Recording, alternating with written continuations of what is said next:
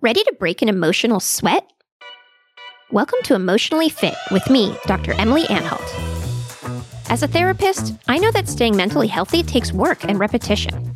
That's why I'll share emotional push-ups, short, actionable exercises to help you strengthen your mental fitness. From improving your friendships to managing stress, let's flex those feels and do some reps together.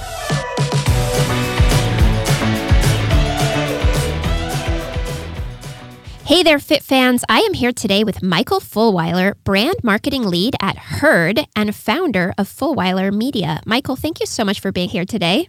Hi, Emily. Thank you for having me. Yeah, Michael, I want to tell you a story. So the other day, I was with a group of friends and I cracked a joke that I thought was pretty funny.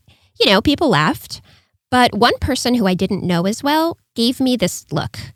And in my head, this look meant that was a stupid joke and you shouldn't have said it and I don't approve. And after that, I was in my head a little, like, oh shit, this person hated my joke and I never should have said anything. And I kind of avoided them for the rest of the night. So then at the end of the night, I was going around saying goodbye to people. And this person who gave me the look came up to me and gave me a hug and said, Emily, it was so great to meet you. I just want you to know that you're so clever. That joke you made earlier went over my head for a second. But then when it hit me what you meant, I laughed really hard.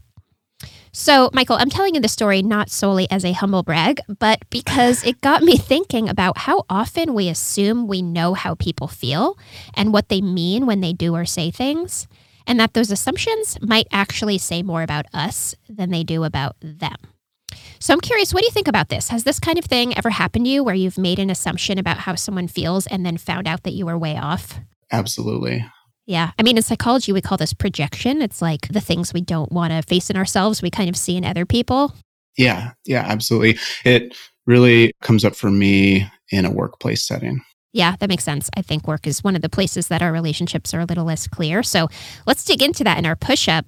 Today, we're going to be talking about the meaning we make around other people's words and intentions and actions, and how we can get curious about that and use it as an opportunity to learn more about ourselves.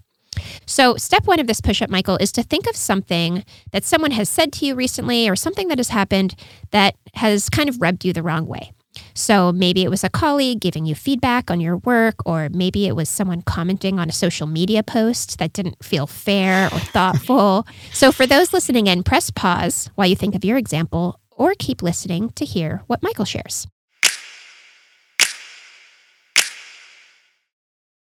So, Michael, what example will you use for our push-up today? I will use the example of meeting with a direct report in a one-on-one. And they were very quiet, not really responsive. And I wasn't sure if it was because of something I was saying, if I was offending them, if I had said the wrong thing. And, definitely was in my head about that. Okay, that's a perfect example for this. So step two then, Michael, is to reflect on what meaning you made of that response. What assumptions did you have about why this happened, why they said it, or in your case, didn't say anything, what they meant, what they were trying to make you feel? So for my example of the person who gave me the weird look when I made my joke, I think my assumption was that they were offended by the joke, that they were annoyed with me for making the joke. That's what I assumed that look meant. So for you, Michael, in your example, what meaning did you make in the moment of this direct report staying silent and not saying anything?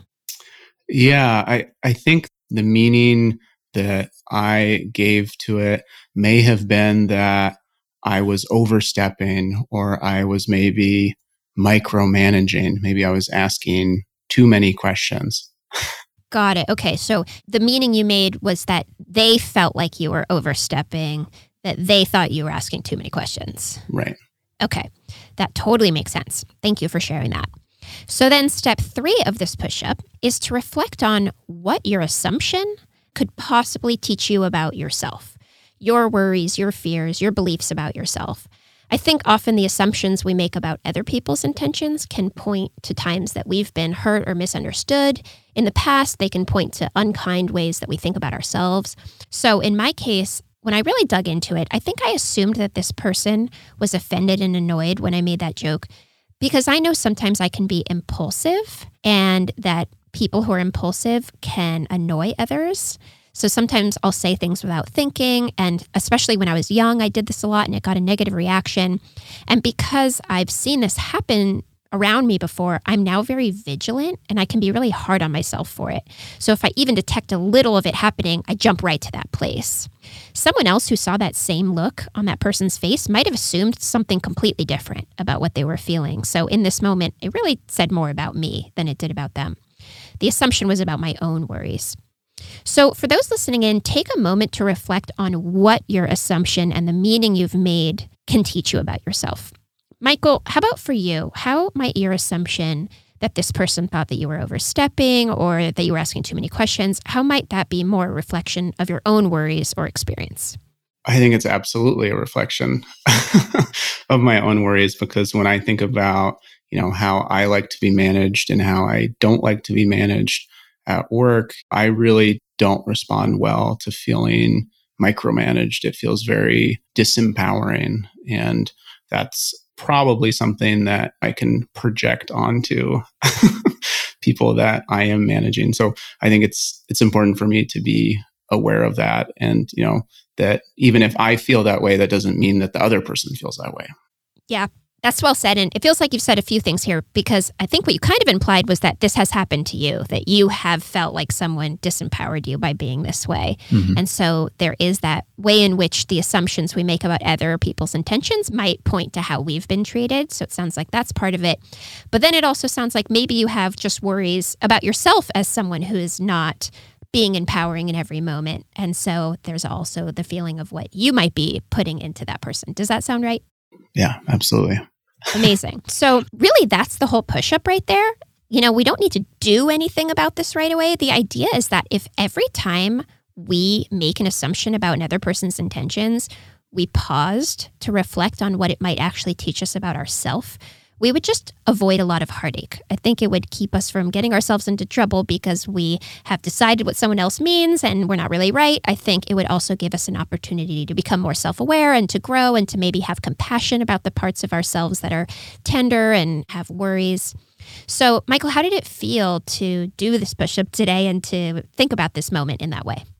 No, I think it's an important reminder that, often our response is more about ourself, right, and our own experience than about the situation that we're in. And so it's important to take that beat to reflect and think, is this what's really going on, or is this just because of me and what I'm bringing to the situation?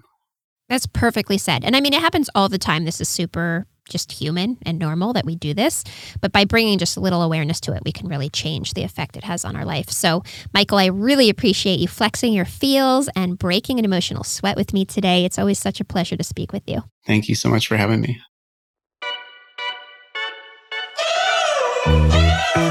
Thanks for listening to Emotionally Fit, hosted by me, Dr. Emily Anhalt. New push-ups drop every Tuesday and Thursday. Did you do today's push-up alongside me and my guest? Tweet your experience with the hashtag #EmotionallyFit and follow me at Dr. Emily Anhalt. Please rate, review, follow, and share the show wherever you listen to podcasts. This podcast is produced by COA, your gym for mental health, where you can take live therapist-led classes online. From group sessions to therapist matchmaking, COA will help you build your emotional fitness routine. Head to joincoa.com, that's joincoa.com, to learn more and follow us on Twitter and Instagram at joincoa. From Studio Pod Media in San Francisco, our producer is Katie Soonku Wood. Music is by Milano. Special thanks to the entire COA crew.